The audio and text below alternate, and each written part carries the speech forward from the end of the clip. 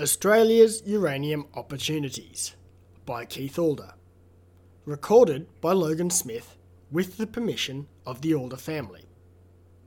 Chapter 4. Beginning of the AAEC Research Program. The Research Committee under Dalton had some preliminary guidelines set in discussion with Watson Munro before he left for Australia.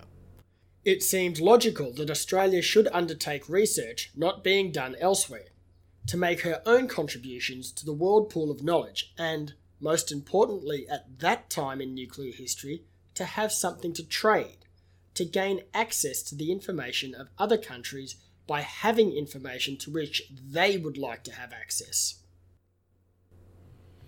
It was also intended that the research program should be designed to build up a cadre of experts in Australia. The detailed program should not be an end in itself. The training and development of expertise were to be the primary objectives so that the benefits of atomic energy could be brought into use in Australia. At the time, the emphasis in all major overseas nuclear research establishments was on the development of atomic energy for peaceful purposes, i.e. on nuclear power reactor development. There were many, several hundred, possible concepts of how the atomic pile could be put to work to generate useful power for industrial and domestic use. All were directed to generation of electricity by controlled nuclear fission. In the mid-1950s, new proposals for reactor types seemed to arise and disappear almost weekly as some scientist or engineer came up with another brainchild. At Harwell, some of these led to serious detailed work in theory and experiment, only to vanish and be replaced by other new ideas. For example, during our time at Harwell there was a heavy water moderated reactor proposal called HIPPO, a light ordinary water cooled and moderated reactor called LEO, and for a while I worked on its fuel element, a liquid metal fueled reactor LMFR using uranium dissolved in liquid bismuth, a uranium hexafluoride gas reactor called FELIX, and a graphite moderated carbon dioxide cooled reactor called PIPA. This latter was the only survivor of these and many others, and it eventually became Calder Hall, Britain's first nuclear power station and forerunner of the Magnox series of reactors in the first UK power program. It was a similar scene in the USA, Canada, France, the USSR and other countries, and when in October 1955 the first international conference on the peaceful uses of atomic energy was held in Geneva, and security on the civil atom began to be relaxed, there were many interesting concepts unveiled. It was a very exciting time to be in the field. The research committee members were reasonably well informed by this time on what was going on around the world in reactor development. The USA was leading the field in light water reactors, and Canada was well underway towards heavy water moderated systems. The French and the British were concentrating on graphite moderated systems, and so were the Russians, as emerged in Geneva in 1955. There was one promising neutron moderator not being studied in detail by anyone else, the element beryllium, and it seemed a promising field in which Australia could undertake both basic research and development, in a field not being tackled by others. The properties required of a neutron moderator, or slower downer, are that it should consist of light atoms, so that every collision by a neutron dissipates a significant amount of its energy. It is also very important for the moderator to have a low neutron absorption. The candidates are hydrogen and its heavy isotope deuterium, hence heavy water, carbon, usually as graphite, and beryllium. The next element up on the list, boron, is a heavy absorber of neutrons and is in fact useful as a controller in reactors. Within these ground rules, the committee recommended, and the Commission agreed, that the Australian program should concentrate on the use of beryllium as a neutron moderator, and initially should be studies of two possible power reactor systems, a high-temperature gas-cooled reactor, HTGC, and a liquid metal fueled reactor, LMFR. Both beryllium metal and beryllium oxide should be studied. In 1958, the government formally accepted that the Commission's research program should be a study of reactor systems, and it emphasised that the objective was to build up a cadre of experts on atomic energy in Australia. This objective was reiterated through the Life of the Reactor research program of the AAEC, but it seemed not to be appreciated by the principal critics of the program. The centrepiece of the program, the element beryllium, has some very interesting nuclear properties. As well as being a good moderator of neutrons to slow down the fast neutrons from fission so they can be captured in fissile atoms more readily. Some neutron capture in the beryllium leads to the production of yet more neutrons by an N2N reaction. There is also a N-alpha reaction. The alpha particle is a helium nucleus. Both of these reactions give the possibility of neutron enhancement, a favourable phenomenon in reactors, which could extend the fuel lifetime and we believed might even lead to the possibility of a thermal breeder type of reactor, producing more fissile atoms than it burnt. Beryllium oxide also has the useful physical property of being a good conductor of heat, and in fact is a better thermal conductor than beryllium metal, which is unusual. It is also a good electrical insulator, which makes it useful in today's electronics industry. The concept for an LMFR was to use a slurry of fissile material in liquid sodium, pumped into the reactor core where it would go critical and produce heat, and then be passed through a heat exchanger to raise steam. There was already considerable background knowledge in the use of liquid sodium, and the sodium-potassium alloy as a coolant, arising from fast breeder reactor research. The very high heat fluxes in fast reactors require special cooling arrangements, usually involving liquid sodium coolant. There were active LMFR projects at Harwell and at one American research establishment, the Brookhaven National Laboratory, both using solutions of uranium and thorium in liquid bismuth. Several of us visited this project in 1957. Unfortunately, liquid bismuth turned out to dissolve most other metals too, leading to difficult containment problems which we hoped to avoid by using sodium. The HTGC program was to study dispersion fuels of the fissile and fertile materials, uranium and thorium, in the form of fine particles of the oxides dispersed in beryllium oxide. Although beryllium metal containing dispersed uranium and thorium was studied initially, it was soon realised that the temperature attainable would be severely limited by irradiation effects on the metal, including both embrittlement and swelling, the latter from the helium atoms produced by the N-alpha reaction mentioned earlier. These effects were in fact demonstrated at Lucas Heights later.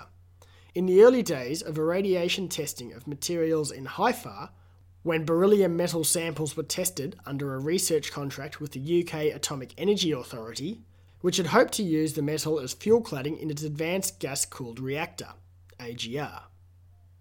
The reactor had to use stainless steel cladding, which was detrimental to its neutron economy and therefore to its economics. With the agreement of the Harwell authorities, we were able to commence some work on the AAEC program there in 1956. Theoretical studies in reactor physics and engineering began under Cliff Dalton. Some work was started by the chemists on dispersion fuels, and the metallurgists began to construct and operate experimental loops pumping round liquid sodium. They also produced very fine uranium powder. This was a project undertaken by Dr. J. W. John Kelly, and the product was so fine that it was highly pyrophoric, meaning it would catch fire spontaneously if exposed to the air. This caused several of us a problem at one stage, for we had a fire and inhaled some of the dense uranium oxide smoke. I can recall vividly the gritty taste of uranium oxide in my teeth when Frank Bett, John Kelly and I fought our way to the door of the laboratory at Harwell through that smoke. Then we were monitored by the health physicists for some days until our metabolic systems ran out of uranium. Our idea was to disperse this fine powder in the sodium, but a problem was the density difference, uranium being very heavy with a density of 18.7 and sodium relatively light with a density of 0.97, very close to that of water. Some analogue experiments performed later at Lucas Heights using a slurry of tungsten powder dispersed in water, which simulates the density differences almost exactly, showed that although it was feasible to pump such a mixture, there could be problems with deposits forming in parts of the circuit. It was hoped to overcome this problem by alloying the uranium and thorium with beryllium, which produced a much lighter compound of density about 4.5. In late 1957, the metallurgists managed to purchase most of their liquid sodium rigs from Harwell at a nominal price and crated them themselves for shipment to Australia. This caused some interesting logistic problems. The bureaucracy of Australia House did not know how to handle this situation, so the metallurgists hired a truck and delivered the crates themselves into the Australia House basement in London, presenting the purchasing shipping section with a problem they simply had to solve, which they did, and the equipment subsequently arrived safely in Sydney, leading to some head-scratching by customs. But it all ended well and gave a flying start to the liquid metal work at Lucas Heights. The return of the AAEC staff to Australia caused a few problems at Harwell, because some of them had become deeply involved in parts of the UK program, and their departure left serious gaps. When I told the Chief of Metallurgy Division, Dr. Monty Finiston, later Sir Montague, and Head of British Steel, that I and my 8 metallurgists would be leaving within the next few months, he gave a wail of despair, which in a way was a compliment to us. However, he did ask specifically for some of the departures to be delayed for a while. For example, one of our group, Brian Hickman, was running much of the work of the irradiation group and would have left a difficult gap if he had left at too short notice. Brian left us later, in 1966, and worked in the USA for a while, then returned to Australia to be a Director of Research for ACI and later Director of the Australian Mineral Development Laboratories in Adelaide. The Atomic Energy Research Establishment Harwell had been very good to the Australian group, and all of us had made good friends amongst the staff. When we knew we would all be leaving before long, we decided to make a presentation to the establishment of some memento of our presence. So we took up a collection, and everybody subscribed. The total amount was quite substantial, some hundreds of pounds. A small committee was formed to recommend what we should buy, and they came up with the idea of buying an Australian painting. Dr. Jack Gregory was in charge of the purchase, and the group obtained 2 original Australian paintings in London, a Dargy and a Nolan, which we presented to Sir John Cockcroft for the establishment at an informal gathering. Cliff Dalton made the presentation. The paintings were hung in the stairwell of Cockcroft Hall, the main lecture theatre at Harwell. They must be much more valuable now than they were in 1957. End of Chapter 4. To all my Australian listeners, I have a favour to ask. Australia's energy policy is likely to be a federal election issue in 2019. I created a voter's message to the minister soundbite. If you support nuclear power for Australia, please forward it to your minister to show your support for this industry. More information and a link to the soundbite is in the description. Thank you. Australia's Uranium Opportunities by Keith Alder. Recorded by Logan Smith with the permission of the Alder family. Chapter 5. Early Research and Organisation at Lucas Heights. The Australian team trickled home during 1956 to 58, as buildings and facilities became available at Lucas Heights. I was the last section head to leave Harwell at the end of 1957, and I had the task of closing down the Australian office in Hangar 10. There was a combination safe in it, and Cliff Dalton had forgotten to give me the combination. The Chief Security Officer, Wing Commander Arnold, was summoned and sent for his deputy, Captain Potter, who proceeded to kneel on the floor and carefully listen to the lock as he twiddled the dial. In about 20 minutes he had the safe open. When we asked how he did it, he said he learned it during the war from an old lag in Wormwood, Scrubs Prison, who received some remission of a sentence as a reward.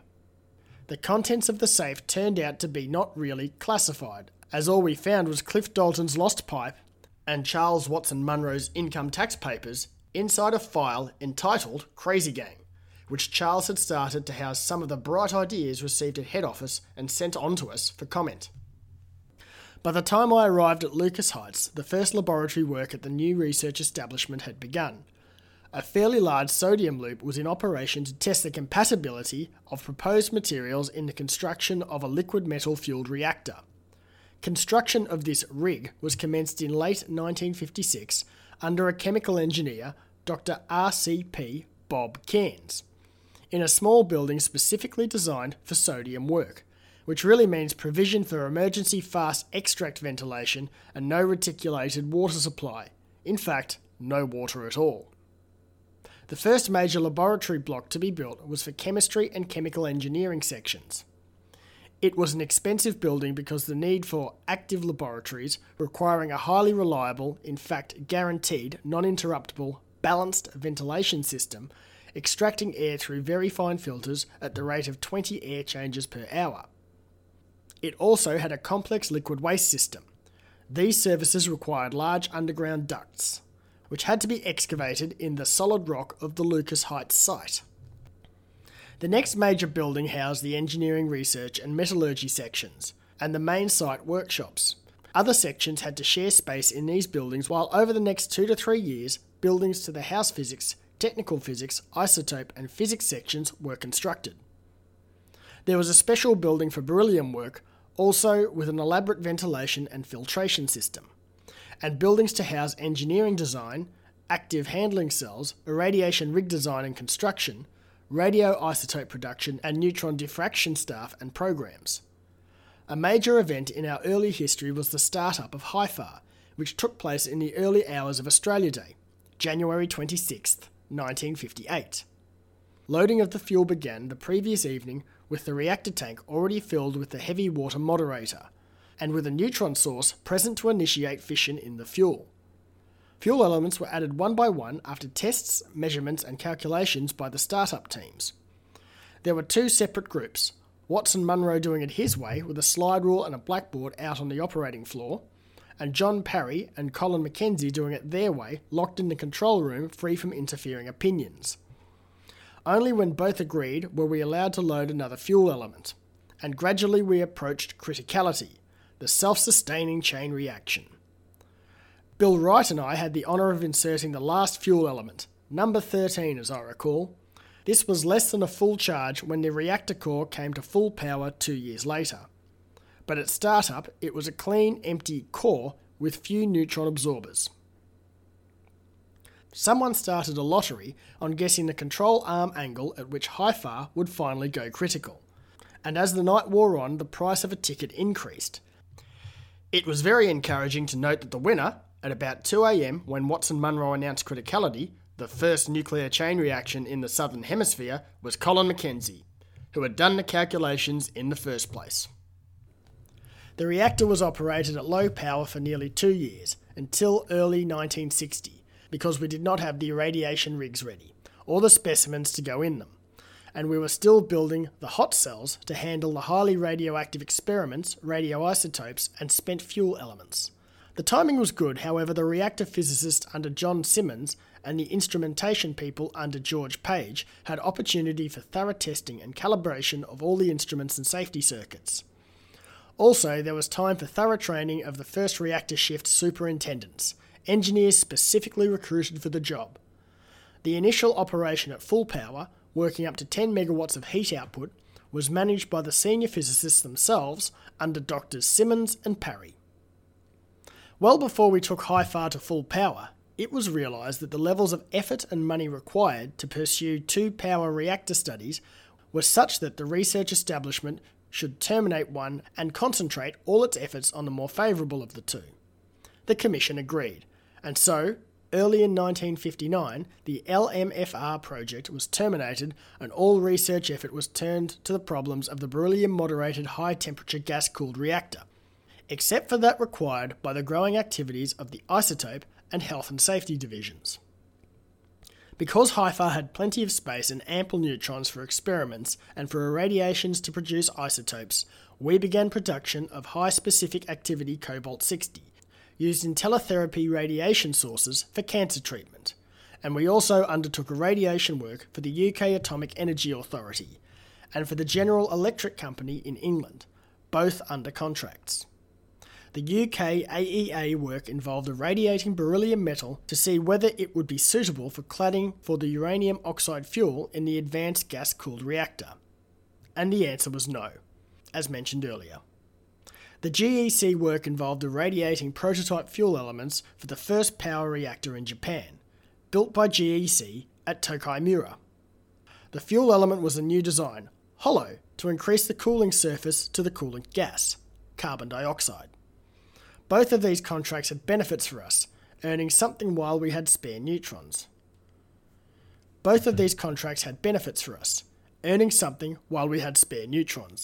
And providing experience for our own engineers in irradiation rig design. For both contracts carried staff attachments from the UK, Mr. J.C. Joe Bell for the beryllium work and Mr. Les Mercer from the GEC. Both fitted in very well at Lucas Heights, and Joe became famous amongst the staff as the founder and tutor of the Contract Bridge Club, which flourished under his encouragement. Much of this early irradiation rig work had to be carried out in temporary workshops and laboratories, which were converted construction huts, very uncomfortable in the heat of summer. Air conditioners were not provided unless the equipment needed them, and some very convincing cases were made to the administration. Most of them would not have passed informed scrutiny. Later, many of these units disappeared when the huts were vacated with the advent of permanent accommodation, to appear surreptitiously in office windows. During the late stages of the major building program, we began landscaping the site, and this became a priority task as buildings became operational because the local dust began to block expensive filters of the balanced ventilation systems. We had to import many tons of topsoil to cover the rocky site, and with it, a new variety of wildlife, funnel web spiders. Many desks were decorated with paperweights incorporating one of these embalmed in clear plastic. By the time the major building program was completed, the research staff had grown considerably in number and had been reorganised into divisions, somewhat similar to those of CSIRO, but of course all on one site and therefore more able to interact, as was necessary with most working on the one major project. This organisational change became necessary as the research establishment settled down to its active research program after the period of construction and recruitment. Charles Watson Munro had resigned as chief scientist at the end of 1959 to take the foundation chair of plasma physics at the University of Sydney, and his place as the head of research establishment was taken by Cliff Dalton, now entitled Director. It was not realised at the outset that Cliff's health was deteriorating, and he found the work somewhat stressful. So, at his request, the Commission appointed me in mid-1960 as his Deputy Director, to share the load. Sadly, Cliff died in mid-1961, and I was in the position of Acting Director for the remainder of 1961. The loss of Dr. G.C.J. Dalton was a severe blow to the establishment. He was a very well-liked and respected leader, actively involved in the research program as well as in day-to-day administration. The Commission decided in early 1962 to appoint me as Director, and by that time I had realised the shortcomings of the initial organisation, which had too many people reporting to the Director. Consequently, after useful talks with the CSIRO management, I proposed to the Commission that we should reorganise the sections, now numbering 12, into divisions. This was agreed, and we then had these divisions and chiefs. Materials: Dr. R. Bob Smith. Reactor Engineering: Mr. D. R. Bob Griffiths. Physics: Dr. J. L. John Simmons. General Nucleonics: Mr. G. George Page. Isotope: Dr. J. N. Jack Gregory. Health and Safety: Dr. G. M. George Watson. Operations: Mr. W. H. Bill Roberts, Operations Manager. Dr. G. L. Grant Miles became Assistant Director. Thus we had 6 research divisions and operations, the latter involving more than half the staff of reactor operations, site operations and engineering design sections, as well as the main workshops and other communal facilities. During a visit overseas in 1962, I examined the staff distributions within other atomic energy establishments in the UK, Canada, the USA and France, and found that all had found the same thing, that it took about 2/3 of the total staff to operate, maintain and administer the place so that the other 1/3 could do their research. So through the first half of the 1960s, the research establishment proceeded with the HTGC project, in materials, physics, engineering and design studies. These included fabrication and testing of materials and components, as the concept grew into a study of a pebble bed type of reactor, in which the fuel and moderator were in the form of beryllium oxide spheres containing dispersed uranium and thorium oxides. The use of thorium as a fertile material was to give breeding of fissile atoms within the fuel by creation of uranium-233 by neutron capture. We also looked at using some plutonium in the fuel, and the prolongation of fuel life by what is called the Phoenix effect, fuel arising from the ashes. This all relied on the ability of beryllium oxide to withstand irradiation damage after prolonged exposure to high neutron fluxes, and to maintain integrity to retain the radioactive fission products within the fuel moderator pebbles. In this field of ceramics research, the AAEC program made some notable advances, particularly in the fabrication of beryllium oxide and in the basic understanding of irradiation damage and how to improve material to resist it. In 1965, 4 members of the research staff jointly won the Syme Prize for some of this work, and in 1966 a world conference on beryllium oxide was held in Sydney and attracted many prominent workers from overseas to attend and present papers. This recognition was achieved by teamwork. Although obvious credit goes to the authors of papers and the winners of prizes, there was a tremendous amount of support by others. For example, the irradiation testing of samples of the oxide and of prototype fuel dispersions relied on the engineers to design and construct complex rigs to go in the research reactor HIFAR. The rigs required sophisticated instrumentation and control systems.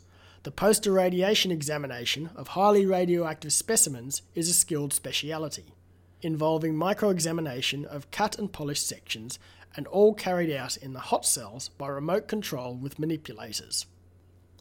The chemists were required to develop and supply as services analytical methods at levels of purity not encountered elsewhere.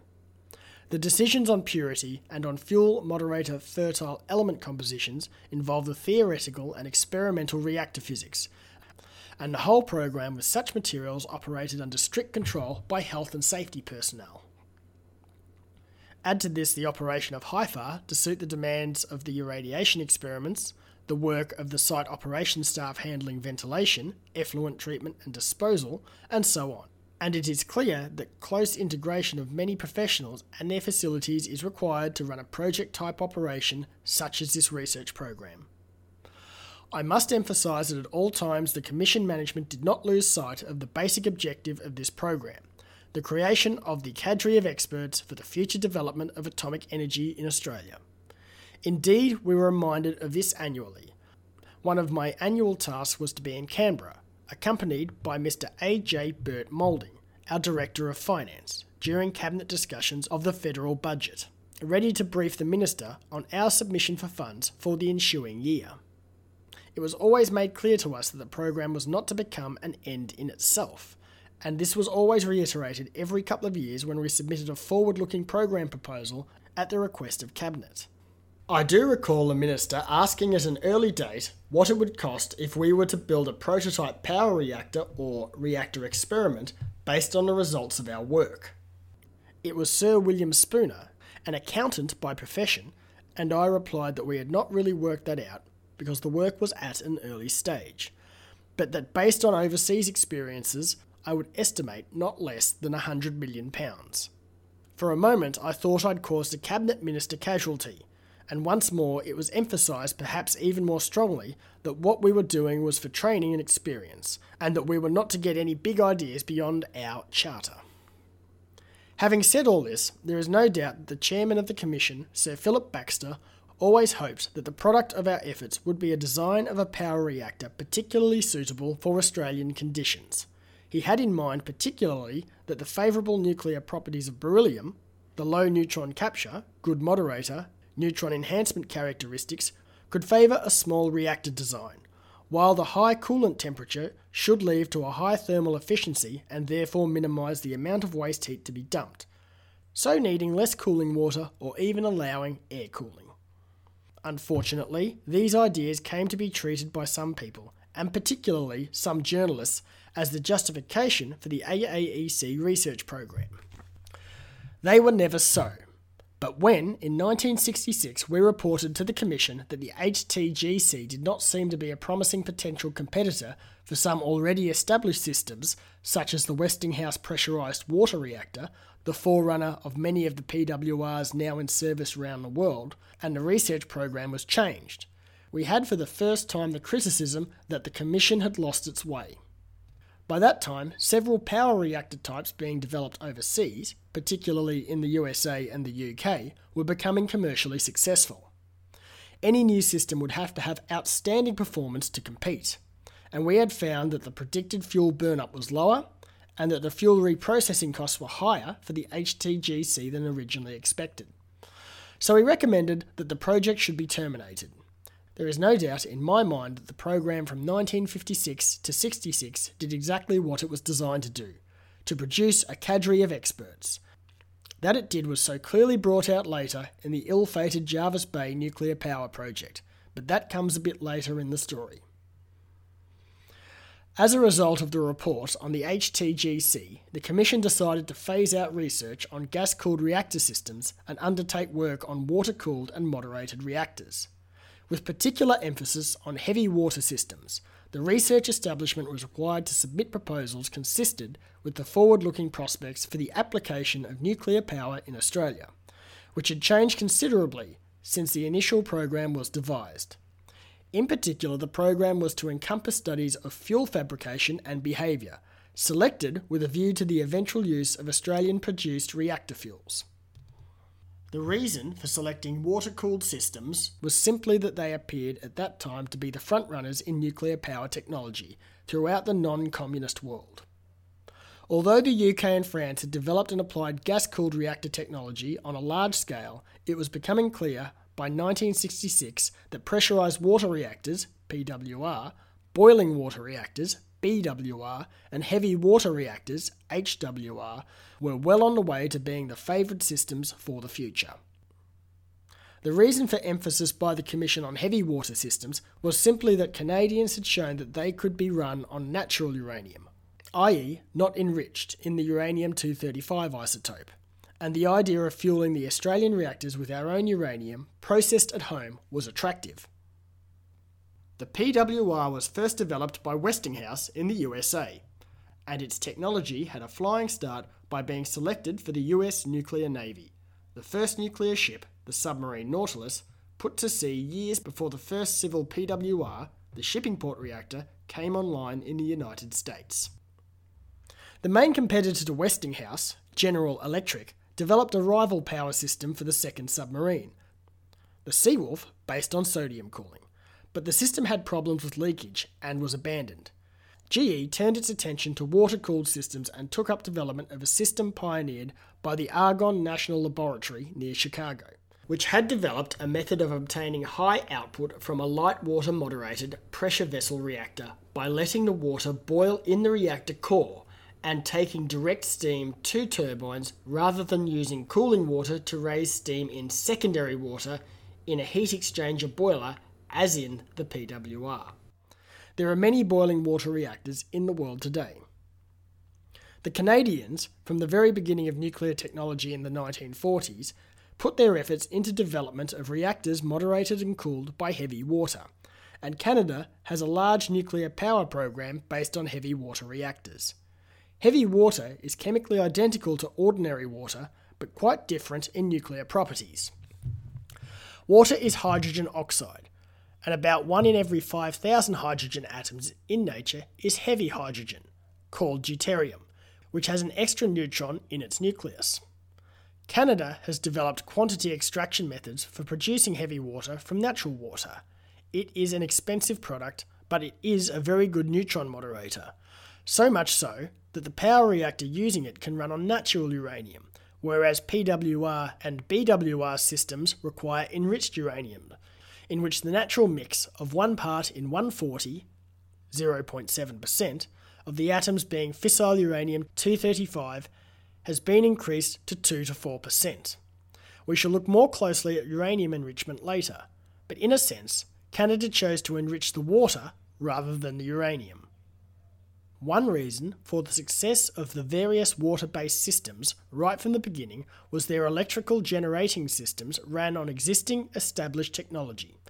Not quite so, in one sense, because fossil fueled fired boilers had long since been developed to produce superheated steam, and raising steam from a water-cooled reactor did not easily permit superheating. So it was necessary to resurrect old technology running turbines on wet steam. One attraction of gas-cooled reactor systems has always been the possibility of higher steam temperatures and hence higher thermal efficiencies. And there are still development programs towards this end in the USA, Japan and Germany. End of Chapter 5. Thanks for listening. The next episode of Australia's Uranium Opportunities covers Chapters 6 and 7. This period, in the second half of the 1960s, tells the story of the AAEC and their change of program to focus more effort on light water reactors, which appeared at the time were going to dominate the market. The start of a secret Project Whistle into uranium enrichment, and a discussion of reactor power coefficients, which played a causal role in the Chernobyl disaster. Continued secondments of Australian staff abroad were supported, along with programs hosting international staff and students domestically.